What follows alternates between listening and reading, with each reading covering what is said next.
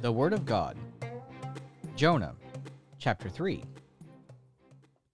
And the word of the Lord came unto Jonah the second time, saying, Arise, go unto Nineveh, that great city, and preach unto it the preaching that I bid thee.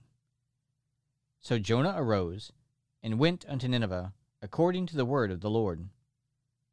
Now Nineveh was an exceeding great city of 3 days' journey. And Jonah began to enter into the city a day's journey, and he cried and said, Yet 40 days, and Nineveh shall be overthrown. So the people of Nineveh believed God, and proclaimed a fast, and put on sackcloth, from the greatest of them even to the least of them. For the word came unto the king of Nineveh, and he arose from his throne, and he laid his robe from him, and covered him with sackcloth, and sat in ashes. And he caused it to be proclaimed and published through Nineveh by the decree of the king and his nobles, saying, Let neither man, nor beast, herd, nor flock taste anything. Let them not feed, nor drink water. But let man and beast be covered with sackcloth, and cry mightily unto God.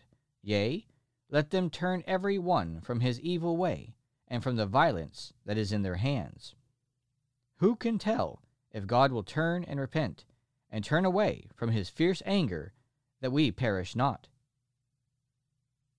And God saw their works, that they turned from their evil way, and God repented of the evil that he had said that he would do unto them, and he did it not.